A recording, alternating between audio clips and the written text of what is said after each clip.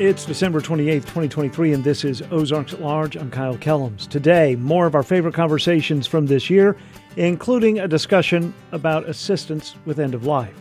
So there's the anticipatory grief, so that's the grief that comes before the death event. If it's a death that is sudden, then there's all these decisions that have to be made.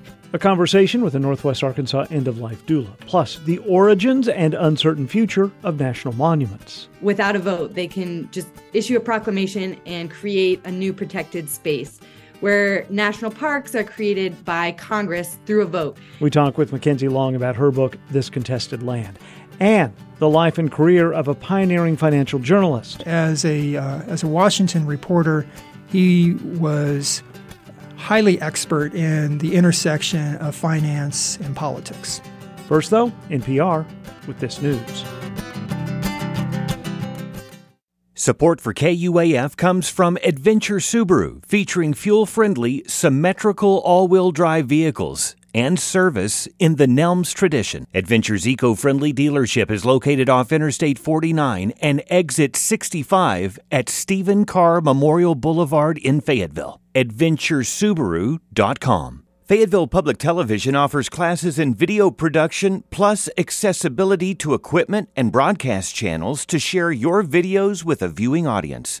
Serving all residents of Washington and Benton County, Fayetteville Public Television can help people turn video ideas into reality. FAYpublic.tv for more information. This is Ozarks at Large for Thursday, the 28th of December, 2023. I'm Kyle Kellums. Again today, we're rolling out a few more of our favorite conversations from this year, and we'll begin today with Rob Wells and his book about William Kiplinger. The Kiplinger Publishing Company began creating financial forecasting and advice newsletters more than a century ago. For more than 90 of those years, Kiplinger Publishing was led by a Kiplinger, most notably founder William Kiplinger. A new book, written by former University of Arkansas journalism professor Rob Wells, delves into the life and career of William Kiplinger. The book, The Insider, How the Kiplinger Newsletter Bridges Washington and Wall Street, delivers the story of a journalist who routinely had the ears of important leaders and himself was a visionary when it came to communicating with his readers. Rob Wells is now an associate professor at the Philip Merrill College of Journalism at the University of Maryland, where he teaches data reporting and is the PhD Studies Director. He was back in Fayetteville in November to discuss his book at the Fayetteville Public Library, and while here, he visited with us too. He told us the book was a project that found him after he was asked to write an encyclopedia entry about William Kiplinger. And I was looking around to get some background information about this man who had died in 1967, know. Called up one of my friends at the Kiplinger magazine and said, hey, who in the library has like some files on the old man? And they go, well, they closed the library, but you can talk to the grandson. He just retired, and he'll probably talk to you, right? So I give Knight Kiplinger a call, and an hour and a half later, we hit it off. Mm-hmm. We had worked for the same company. We worked for Dow Jones, mm-hmm. and he was a veteran journalist, and he had employed some of my former editors, and so we knew a lot of people in common. An hour and a half later, he sent to my house in Fayetteville an unpublished manuscript that his grandfather wrote. That was his autobiography. The unpublished manuscript of the company history. 2 books that his dad wrote, and a bunch of newspaper clippings. Wow. So when that arrived by Federal Express, I went down to the journalism department, locked the door in the copy machine, and scanned everything for a couple hours, and then went right back to FedEx and sent it back to him. And we had this – he was sending me material through the pandemic by FedEx to help me do this research. And then I went out to his house and scanned a bunch of documents. So at that point, when I saw an unpublished manuscript by a major person in business journalism, I knew I had an article and probably a book. William Kiplinger began his newsletter before the stock market crash, right? That's right, 1923. Willard Kiplinger began it in 1923. He was an Associated Press journalist prior to that. Did something like this exist before him? Yes, there was a political newsletter called the Whaley-Eaton Newsletter in Washington. It was very good, and it started in about 1918 or so forth. But Kiplinger came along to sort of perfect that and actually eclipsed it because it was the writing was so much better and the reporting was excellent. What made the writing better? Kiplinger was a gifted writer. He was just extremely good at the craft of writing. He loved it. And he had this very strong opinion that the reader's time was precious. At the time in the 20s, he was seeing an opportunity to serve the reading public that was assaulted by information overload in the 1920s. And so what he wanted to do was to tell people what the news meant. And so he produced a more analytical product. He spent hours getting the week's events down into 4 pages. And they had a reporting staff, and they would come in and report things and send him material. And he would rewrite everything and had this very crisp, sort of vibrant writing structure. It was very pleasant to do this research because the writing was good. The title of the book is The Insider. So did he rub shoulders with the elite and the powerful? Very much so. And this was The Insider sort of plays on multiple levels. First, as a Washington reporter, he was highly expert in the intersection of finance and politics. When Roosevelt's staff came to Washington, Kiplinger reached out to FDR's chief speechwriter, who was head of this group called the Brain Trust. It was a bunch of Columbia University professors who created a lot of the social service programs like the Social Security and National Labor Relations Board. And Raymond Moley was the head of this Brain Trust. And Kiplinger needed an insider contact with Moley. And Moley needed to learn how Washington worked because he didn't know Washington. He was coming from New York. And so there was this two-way dialogue between these two men that I was able to extract by looking at more than 250 letters that were in Moley's archives. And so Kiplinger is gaining information about the New Deal from the epicenter of the New Deal. I mean, Ray Moley was his office, the National Recovery Act, was implemented from his office. Wow. Yeah. I mean, he appointed Hugh Johnson, who ended up becoming the administrator of the National Recovery Act. And every Friday, Willard Kiplinger would sit in Moley's office on a standing appointment, and Moley would tell him everything that was going on so long as he wouldn't be quoted. Wow. And so he had this incredible insight and gained this reputation of being kind of a clairvoyant, about what was happening. But in exchange, Moley got to learn about Washington. So the premise of the book is that this journalist was a political actor. He wasn't a partisan. And I really carefully researched this to make sure to see if there was any political spin in what he was doing or the advice he was giving. He was pretty much down the middle. He leaned right because he believed in free markets, but he was fair to the labor movement, very fair to the labor movement, in fact. And so here is this journalist who is trying to make the business community accept the New Deal and telling them explicitly that capitalism, laissez-faire capitalism, is dead. It failed. The bank holiday is evidence of that.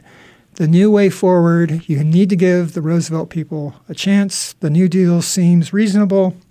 You may not like the paperwork, but it's the best option, and you have a social responsibility to take in and engage with this new regulatory framework. And you may not like it, but you need to do it. And so he was trying to bridge these two worlds of Wall Street and Washington, and using back channels in the Roosevelt administration to do so. I'm talking with Rob Wells. His new book is The Insider, How the Kiplinger Newsletter Bridged Washington and Wall Street. What kind of readership did the newsletter have in those earliest days? So it started off in the 20s, it was around 6,000 to 8,000, and then it just blew up after the New Deal because it became must-reading for businesses around the country. And he began to really expand the readership, and it got up around the 40s and 40,000 and 50,000 in the 30s. And then after World War II, it took off again and ended up over 450,000 in the 70s. Did he maintain the same sort of access during the Truman administration or the other presidents that followed? Yes. He was really highly respected, and he played the long game. He would make relationships mostly with the second and third tier bureaucrats. So there was an example of a Treasury official who was a deputy Treasury Secretary in the Wilson administration, William McAdoo, and they just hung out and would talk about finance and so forth. By the 30s, McAdoo goes back to California. He's a U.S. senator. So now he has that contact on the inside, and the senator is writing him like, hey, what's going on? Yeah. Yeah. So he did not necessarily speak to the presidents. He really wasn't interested in the top level people, but really interested in the second and third tier people, and played the long game and had these relationships that went on for decades. The newsletter is and was well known, a household sort of term. Did people recognize him? Was he a social being at all?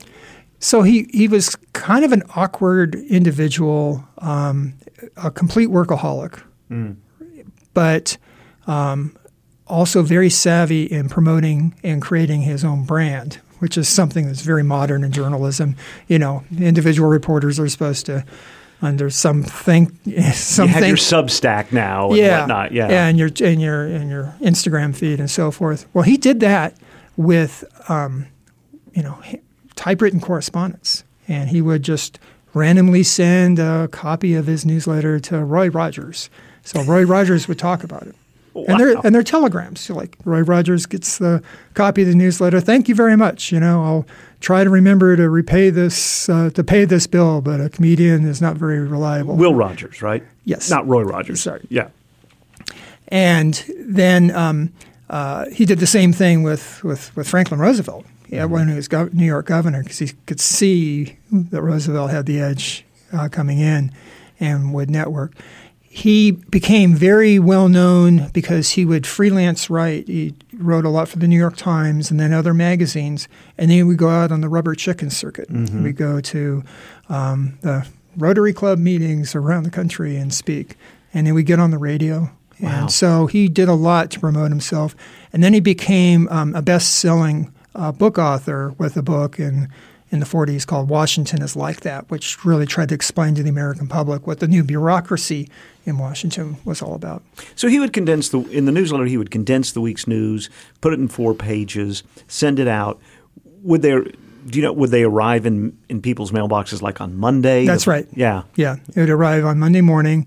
And there was a very vigorous correspondence between his readers and with his readers. And he would use that and mine that for his reporting. So he was doing audience engagement, which is what we do a lot now in modern social media and modern digital journalism, to really kind of extract new story ideas and to get levels of detail.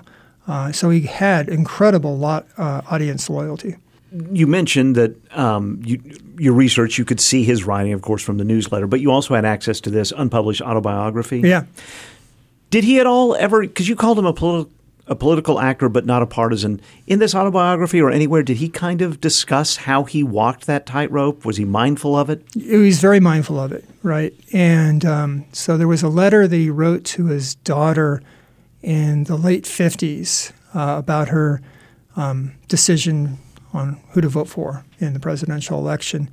And it went into a lot of political philosophy and talked, about the structure of the party system, and he talked about the benefits of both. I think he was leaning personally more conservative as time went on. He certainly liked Richard Nixon over John Kennedy. And I think that was mostly because he could see the institutional depth that they sort of favored that. But there were opportunities that I focused on in the 30s where I could see here is an opportunity that he could have kind of tilted the scales and tried to spin something or try to push a personal agenda, and the advice he was giving to other people in the Roosevelt administration, and he didn't. He was pretty fair. He died in 1967? Was he working up until the day he died? He began to have health problems in the mid-'60s, but he was working all the way up to that point. He just really had a deep passion for journalism and for writing. You connected with his grandson, who also worked at the newsletter? Or? Yes, and ran the company after his dad stepped aside. After Austin Kiplinger stepped aside, and then Knight Kiplinger came in the 80s and took over the company.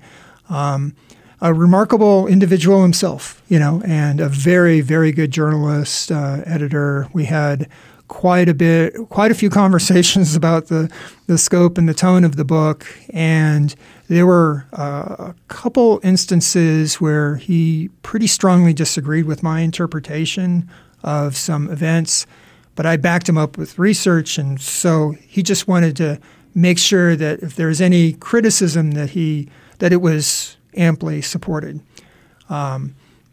Interestingly, there was a very sensitive family dispute in the book. It involved how Willard Kiplinger and his son broke off. A really bitter argument in 1948. And the son who would then take over? This was Austin Kiplinger, yeah. And some discussion about the tension between the son and Kiplinger's third wife, and all that went in without any hiccup. So I was very lucky to work with a family member who was willing to expose his company's and his family's secrets to me, and I think we got a really decent story out of it. And if you're a journalist writing about a journalist, can you get inspired by your subject? Yeah, definitely. Yeah, I was very inspired to see that this high-profile financial reporter would really stick to the basic essence of like the AP's reporting, goals, and that he was very much always a journalist and then a businessman, and really put the journalism first. He had a couple sharp edges to him, but a number of people came through there and just thought he was probably the best writer they'd ever encountered in their careers. The name of the book is The Insider, How the Kiplinger Newsletter Bridged Washington and Wall Street. Rob Wells, great to see you again. Great. Thank you, Kyle, for having me. Appreciate it. Thanks for your time. All right. That conversation with Rob Wells first aired on Ozarks at Large in early November. More of our favorite conversations from this year ahead on today's show. Hi, my name is Jack Travis. I'm a reporter for Ozarks at Large. To all of our listeners across the natural state, have a happy holidays from us at KUAF 91.3. This is Ozarks at Large. There are 133 national monuments in the United States. Some are man-made, but many are protected natural areas, like Bears Ears in Utah. Bears Ears was established by President Obama in 2016. A year later, President Trump ordered a review to reduce the amount of territory protected, though President Biden later restored the original boundaries. The tug-of-war over Bears Ears highlights what can be a confusing realm of protected lands. McKenzie Long writes about this in the book This Contested Land, The Storied Past and Uncertain Future of America's National Monuments. She was in Rogers in Fayetteville earlier this year to discuss the book, and I reached her by Zoom before those appearances. She told me then that she was actually in Bears Ears when news broke that President Trump wanted to reduce the land around the monument. I was camping in Bears Ears National Monument with my sister. And I think, I'm trying to remember if I knew there was something coming. I don't think I did. I think I was just interested in Bears Ears because it had just been created not that long ago. And I had gone back to just see more of it because I had only seen a very tiny part. And so, yeah, I was in Bears Ears when I learned about the review. And I had one of those moments where I was like, oh, wow, I'm interested in this. And it's actually important. I think this is worth knowing more about. Bears Ears is a monument. I think so many of us, when we hear the word monument, we think of a single object, whether it's man-made like the Washington Monument or perhaps, a formation that might be in the American West. But for this context, what does National Monument, what could it mean? Well, National Monument can be a statue, like the Statue of Liberty is a statue, Statue of Liberty is a national monument. But the ones that I'm talking about in this book are natural areas that are very similar to national parks. Especially the ones I'm talking about are big. They tend to be big. The ones recently designated, they have a lot of park-like qualities like natural beauty and fragile ecosystems and things that deserve protection. What makes them different from a park is that they're created in a different way. Under the authority of the Antiquities Act, presidents can designate national monuments without a vote. They can just issue a proclamation and create a new protected space, where national parks are created by Congress through a vote. And so in order to reach a vote in Congress, we all know it takes a little while. There's often compromises that take place, and it can also take a really long time to get everyone on board to create that. And so national monuments, they can be created fast because you don't need to come to consensus. And they're also created to protect something a little bit specific. So when one is created, presidents will issue a proclamation and it lists the things in there that they're trying to protect. And that can be a wide range of things. It can be a cultural element like a dwelling or a petroglyph site. It can be they can be created to protect biodiversity, to protect migration corridors for animals, endangered habitat for endangered animals. So there's all sorts of things that they can be created to protect. And more modern ones, like President Biden just created one earlier this month outside the Grand Canyon. And that one, I think, is specifically created to honor some of the indigenous tribes that have connections to that place. And they were hoping to protect that land. And so he was able to create a monument specifically because it was important to them to protect. We know about the one you just mentioned that President Biden designated. We know that President Trump initiated this review of several. We know that President Obama designated several. But this goes back to Franklin Roosevelt. He was the first president to designate a national monument, wasn't he? Theodore Roosevelt. Theodore, yes. I'm sorry. Yes, it goes even further back. Yes, Theodore Roosevelt. Yeah. The Antiquities Act became a law in 1906.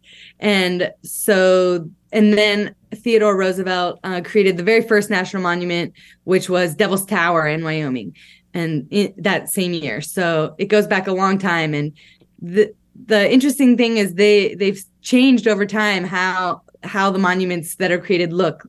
In the beginning, when Theodore Roosevelt was designating monuments, they were very small with boundaries drawn right around the thing to protect. So Devil's Tower, it was just like a little tiny box right around Devil's Tower itself saying this is a monument. And now I think partly because scientific understanding has grown, they've gotten bigger and bigger. And so now sometimes they're trying to protect full landscapes and full ecosystems because it's hard to protect a watershed if you only are protecting a very small part of it. So sometimes there's a lot bigger spaces now.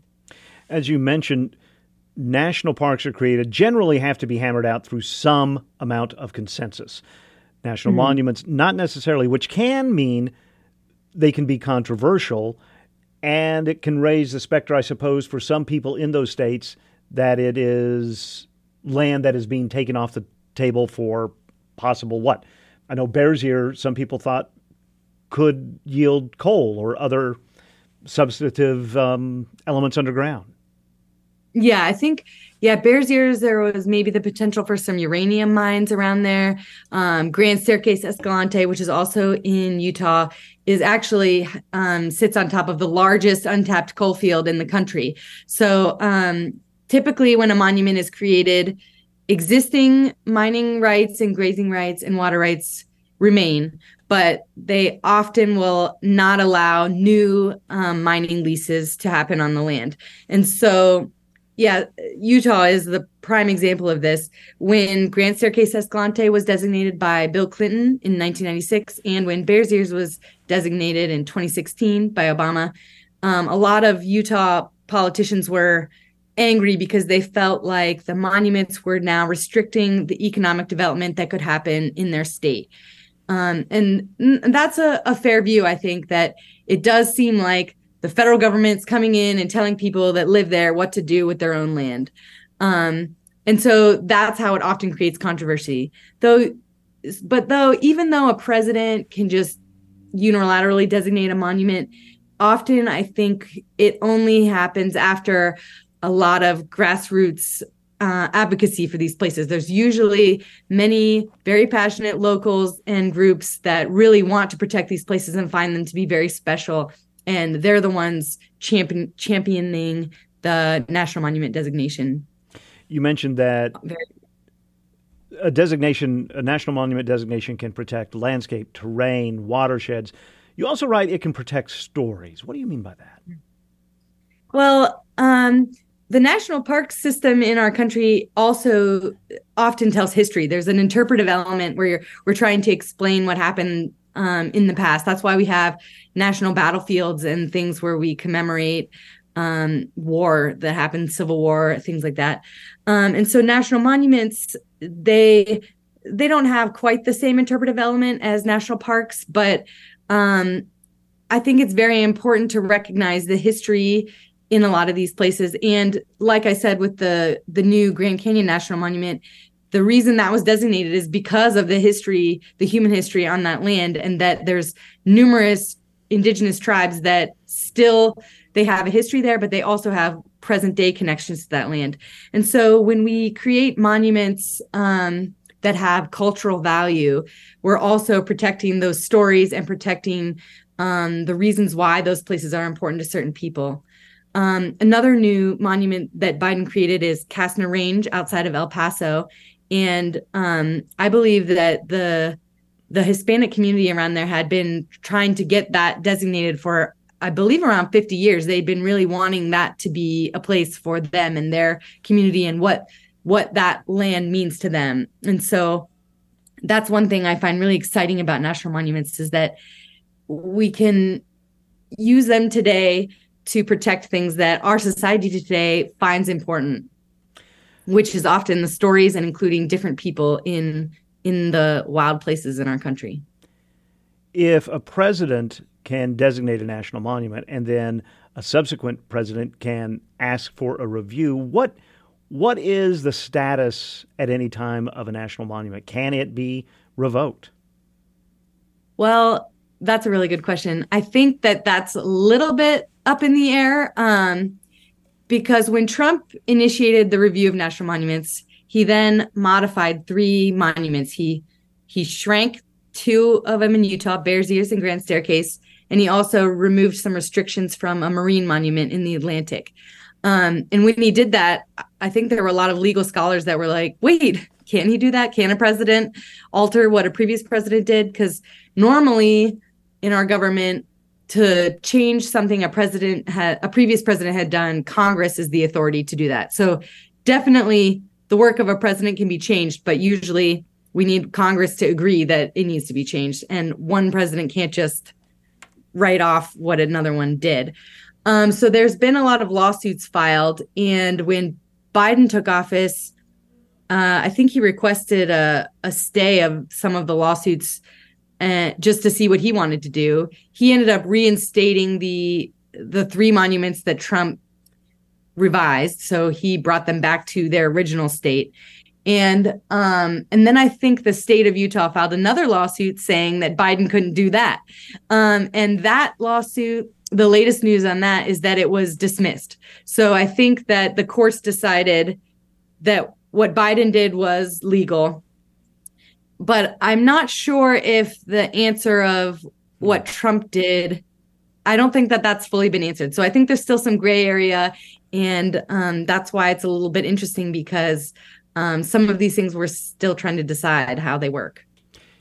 If collectively we aren't as sure about what a national monument means, in just the popular thought, does that mean we don't visit them as much? If you go to Zion or Yellowstone or Yosemite, chances are see tens of thousands of people at peak season. For national monuments, the crowds are fewer, I'm guessing? I would say for most of them, yeah. I think all 3 parks that you mentioned, they're all struggling with how to control the crowds there and still allow people to see those wonderful places. Some national monuments, like Grand Staircase, is actually really popular, and it sees a lot of visitors, but I don't think it reaches anywhere near the levels that Zion or Yosemite reaches. And most monuments, a lot of them that I visited for this book, they're just like wide open land with nobody there. But they also have less infrastructure. So when you go to Yosemite, there's going to be a lot of trails. There's a lot of wayside exhibits explaining to you what you're looking at. There's tons of maps telling you where to go and short day hikes to do, pullouts to see things with your car. I'm thinking of Basin and Range National Monument in Nevada. I mean, there might be a sign when you drive in there saying you're in a national monument, but in most places there's not. And so there's not trails built up. There's not scenic vistas. If you want to explore it, you kind of have to do a lot of research and look at maps and figure things out on your own. So some of them can actually feel really remote and really wild. I'm guessing that can also be a challenge for advocacy. I imagine if a president or a legislative body wanted to take some of, Grand Tetons or Yellowstone away, there would be all sorts of hell raised. But if you don't know much about these national monuments, it may be hard to develop protective action. That's true. And I do know that that some of the advocacy takes that in mind. I spoke to a man, Angel Pena, who was an advocate for Organ Mountain's Desert Peaks in New Mexico. And originally, when they started advocating for a monument in that area, there's this mountain range right outside Las Cruces that's called the Organ Mountains, and it's this very beautiful, dramatic skyline. And I believe a senator said, okay, well, we'll help protect the Organ Mountains, but we don't actually care about any of these other places. And so Angel's job was to bring people out to some of the other mountain ranges, because that monument actually protects 5 different mountain ranges.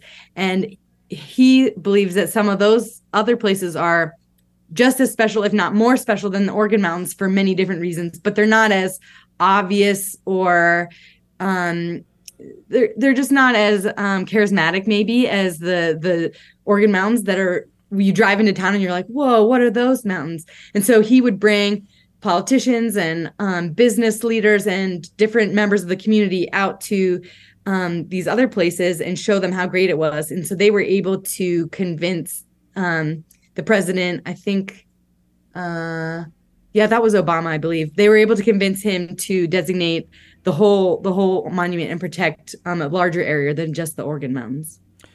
In the book, you talk about visiting several national monuments. Most of them are in the West. There was one in the East. And I'm wondering if there are more national monuments in the West just because, the population is more sparse in Nevada, New Mexico, Utah. Well, when a national monument is created, it's not like eminent domain. A president's not taking private land and turning it into protected public land. He's taking land that's already under federal management, such as Bureau of Land Management land, Forest Service land like that, and giving it a new protective status. So it's not really like changing hands, I guess you could say, but it's just changing the way that it is protected and managed. And so the way our country was settled and developed, there's a lot more open land and Bureau of Land Management land, Forest Service land out in the West. And the East Coast is much more densely populated. There's not as much Forest Service and things like that out in the East. So I think that it's just a matter of the West is the places where those designations can happen. And nothing against, an eastern seaboard, but there's something about those western terrains that evokes, imagination. Yeah, there are very impressive landscapes out there. So not picking your favorite, not saying anything like that, but if you could give listeners just one of these national monuments in the West that you visited and you write about in the book, go see, that we might not know about, what's just one suggestion? Again, not saying it's the best or your favorite. Man, that's a tough question because I could say that about all of them. I'm going to go with Rio Grande del Norte in northern New Mexico. It's right outside Taos, which is like a little ski town you may have heard of. And I had an amazing time there because I got to speak with a lot of people who found that place to be very special to them. And the monument there, there are some scenic vistas. You can drive and see views into the Rio Grande Gorge and see the river below you. And it's really impressive. And at the same time, there's also some wide open land with some little hills and stuff to see that are part of the monument. And I think that place has a lot of interesting history because it was important to the Taos Pueblo, the Native Americans that live around there. It was important to the Spanish settlers that originally lived in that area when they came in. And then it's also important to many people today who think it's very special. A lot of anglers, a lot of hunters, a lot of ranchers. And so I think it's a place that is special for a lot of different reasons, and a lot of people have been able to come together and all agree that it's a special place. McKenzie Scott is the author of the book, This Contested Land, The Storied Past and Uncertain Future of America's National Monuments. She was in Fayetteville and Rogers earlier this year to discuss the book. We spoke in March via Zoom. This month's Short Talks from the Hill features Mervyn Jebaraj. As director of the Center for Business and Economic Research in the Sam Walton College of Business, Jebaraj leads a team of researchers who provide applied economic and business research to federal, state, and local government and to businesses in Arkansas. In the podcast, Jebaraj discusses inflation, consumer sentiment, and economic growth in Northwest Arkansas. The center recently released the Northwest Arkansas Region Report, an analysis of the Northwest Arkansas economy. Jebaraj explained what goes into the making of this report. When we compared ourselves to the first set, we were a lot better. So let's make this a little harder and try regional comparisons that are bigger than us. Think of Tulsa or Kansas City or Omaha, which is a little further away than those two metro regions. But they're larger metro areas, have a lot more people, a lot more businesses and so on. So we wanted to compare ourselves to the larger metro areas that are near us. Again, we were outperforming them, not in terms of size, but in terms of growth. You can listen to Jebaraj wherever you get your podcasts or by going to arkansasresearch.uark.edu, the home of research and economic development news at the University of Arkansas. This is Ozarks at Large. I'm Kyle Kellums. Thanks for being with us on this Thursday as we again listen to some of our favorite conversations from 2023. It's one of life's inevitabilities. It's actually the one inevitability, death. Handling the end of life for ourselves or for a loved one can be different for each of us. Allison Nail Malone is a guide for people dealing with an end-of-life matter, an end-of-life doula. This spring, we invited Allison to the Anthony and Susan Hoy News Studio to talk about her work. We don't do any medical unless that death doula is like an RN or has been a medical professional. So we're talking sort of emotional help, spiritual help, things like that? Yeah.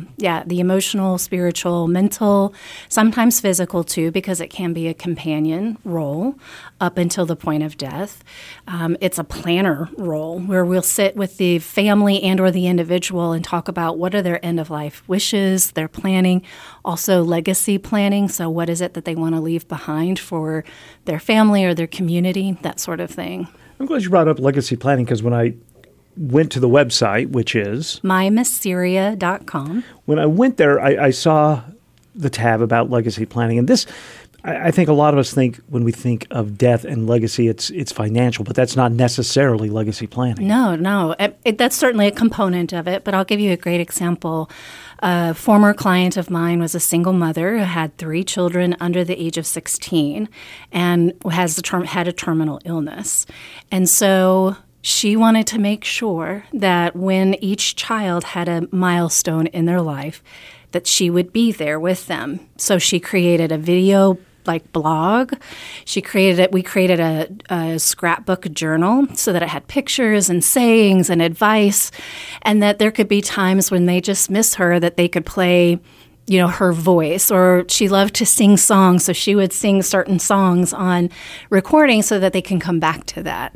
What was that experience like? Because I can't imagine having a terminal illness and know that you have 3 minor children who won't have their mother. And she was a single mom. Yeah. What was the experience like for you and to the best of your ability to remember for her when you were creating these legacy items? I mean, it is definitely heart-moving. And, how a lot of people ask me, how can you separate yourself from the emotion of it? And I don't. And so, being able to be a part is such an honor. It's a sacred place to sit with her and to have these conversations with her. And it was very difficult for her. I mean, as you shared and mentioned, there's these 3 young ones that she knows are going to be without her. I think the other piece that made it a little bit easier is that there was a community of people around the children, around her and her family, so that they could all come together. So we also tried to make this a community gathering so that the children knew that there was the support of people physically there once she passed. There can be instances where the end of life is coming for you or a loved one, but there are also sudden deaths. Can you have a role in helping people after a death that was unexpected? Absolutely. A lot of end-of-life doulas also, like myself, help families and individuals navigate the grief. So there's the anticipatory grief, so that's the grief that comes before the death event. If it's a death that is sudden, then there's all these decisions that have to be made, all these conversations that have to be had, plus also navigating their grief. And so an end-of-life doula would be fantastic to come in and support them. They don't take the place of a counselor, but many of them do, like I do, is coaching them through that and also getting them in touch with their resources, because again, very similar to when my dad passed, at the end I just I couldn't think of all the decisions to make.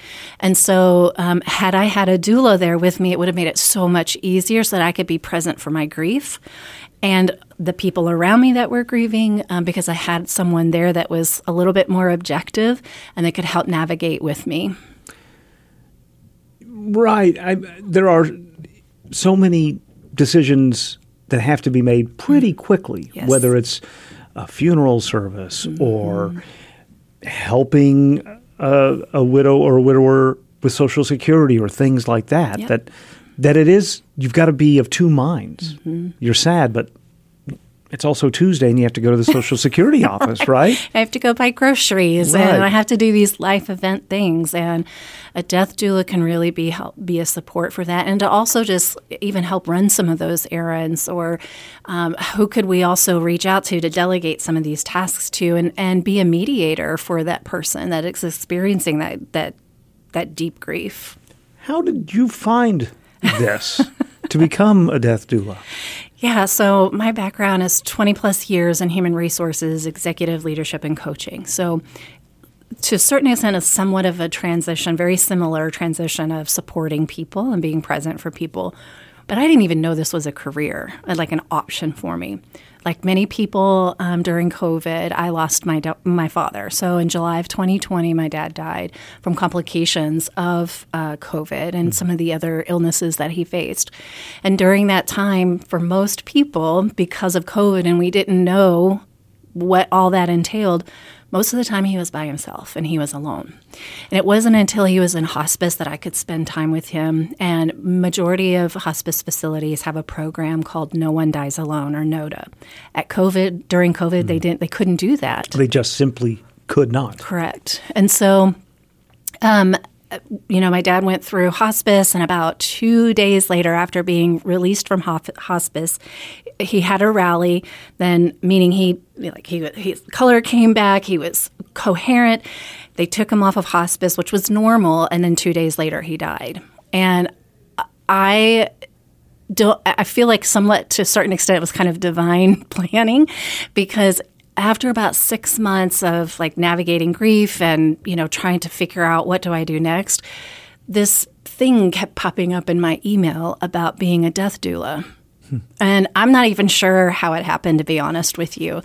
And I thought, well, I'm an external processor when it comes to healing and like figuring out problems and education. So I thought, at the very least, maybe this will help me figure out what I need to know, what I didn't need to know, or that I didn't know.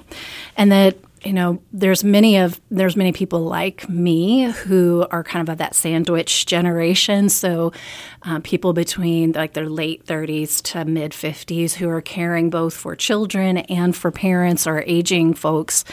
And I knew that if I could just be a resource to someone else, like that was worth it. And the more that I get into the education and the case studies and working with families to get certified, the more I felt like, wow, this is like the next evolution of the work I do on this earth. I would imagine, on one hand, you're dealing with something that's universal. Mm-hmm. None of us will escape death. But on the other hand, every death is different. Every family is different. Every person grieves differently. Mm-hmm. So I imagine there's both this universality and this complete originality to every client. Mm-hmm. Yeah, and I think that's part of what I love about it too is one, I don't know what to expect every time, and each person's experience is so different. There's some people who are ready, who are good to go, and then some we have to have the difficult conversations with the family members, or the family members actually has to have the conversation with the person that's done. Every situation is unique in the fact of like the mindset of what we do or don't do. Even like from a spiritual or non-spiritual perspective, like how do we find meaning in that death as well? And I think, there's a lot of talk about the quote stages of grief, which is not, it's phases of grief. And so part of that doula's experience is to come in and talk about like, while you're unique, your experience is unique, we all have grief. We all have these different phases and waves of grief that we experience. And so like that education is so important. A person can think they're not grieving correctly or enough or outwardly, expressing enough. Mm-hmm. I mean, that can really, when you go through the death of a very close one, you think, am I doing this right? Mm-hmm. Which sounds odd. Yeah. Well, as a society, we don't do death and grief very well. And it's something that we have avoided. And there's so much education that's out there. It's so overwhelming. And we are a society that doesn't like to talk about that kind of vulnerability, such as grief. How does it work when someone contacts you? Mm-hmm. Now, it could be the person who is nearing the end of their own life. It could be a family member. It could be a caregiver, right? Mm-hmm. Yeah. Do you have a standard? Do you ask questions? How do you? What's that initial client meeting like? Yeah. So it can be any one of those individuals. Majority of the time, it's usually the family of the dying person.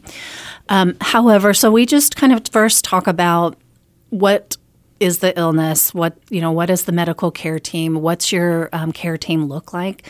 Many of the times hospice is already involved or has already started to have the conversation, which is usually the first thing that I recommend is go talk to your hospice folks first. And then from there, we just talk about what is it that you need as the individual who's dying, like, what kind of support do you need? Sometimes they have no idea. Mm-hmm. And so we just kind of give a little education of, here's how I can support you. How does that sound? With the caregiver and or family, which tends to sometimes be one and the same, we just talk about what do you need in order for you to care for yourself as well as care for the individual. How do you envision support looking like? If you could wave the magic wand and you had somebody available to you in time, resources, and energy were all available, what would that look like for someone to step in and to support you now and then, within 6 months after the passing?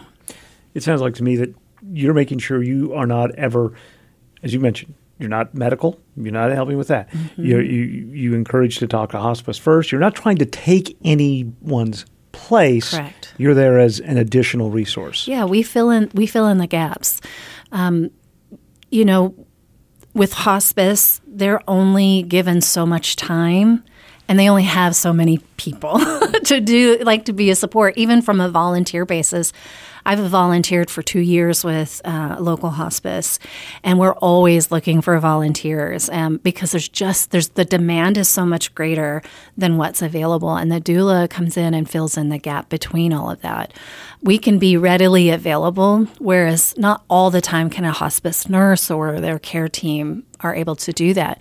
They also don't have the capacity to be able to sit down with the families and really take the time to create those legacy projects, to have like mediation conversations of, like, one client I had, he wanted to make sure that his daughter, that he could have the conversations with his daughters that he'd been meaning to have for 10, 15 years. And so here I can come in and be the liaison and create a safe space for those, 3 individuals to have a conversations. And so our role is to fill in the gaps and provide support while encouraging all the other resources available to that person. The name of your firm is? Miss Syria. Where did it come from? Yes. Thank you. Yeah. So the Spanish version, Spanish means misery. However, where it came from was actually there's a Greek goddess that her role was to come in and pour into the people who experience deep grief and loss. Mm. And so we kind of took the root word of those two things, and that's where Miss Syria came in from. I think a lot of us who've gone through the death of of a loved one might hear this and go, well, I'm not sure I had enough for the death doula to do. Maybe all I wanted to do was talk one time. Mm-hmm. Is that something you might? Absolutely. Yeah, absolutely. What I have found with end-of-life doulas is that there's a heart of service.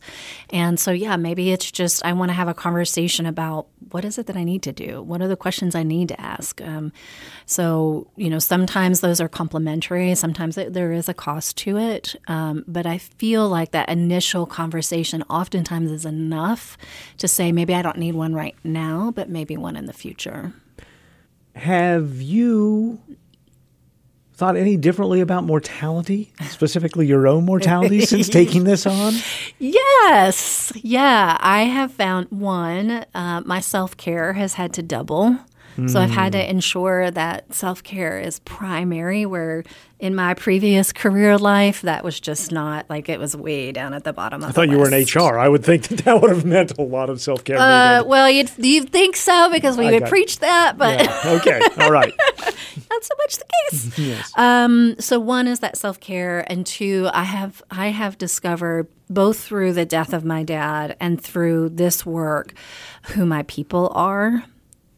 And how do I want to spend my time? And so part of what I have really loved about this work is that I get to do that. I get to make the choice to do that. And I find myself not caring as much about things that used to be so important as well. And I've slowed down. And I've really enjoyed, just simple things like today, just taking a walk while it's even cold outside, but I'm enjoying the way the cold feels on my skin, the way the sun feels on my body. And prior to that, that might not be something I would just consciously make an effort to do. Allison Nail Malone is a death doula. That interview first aired on Ozarks at Large in March.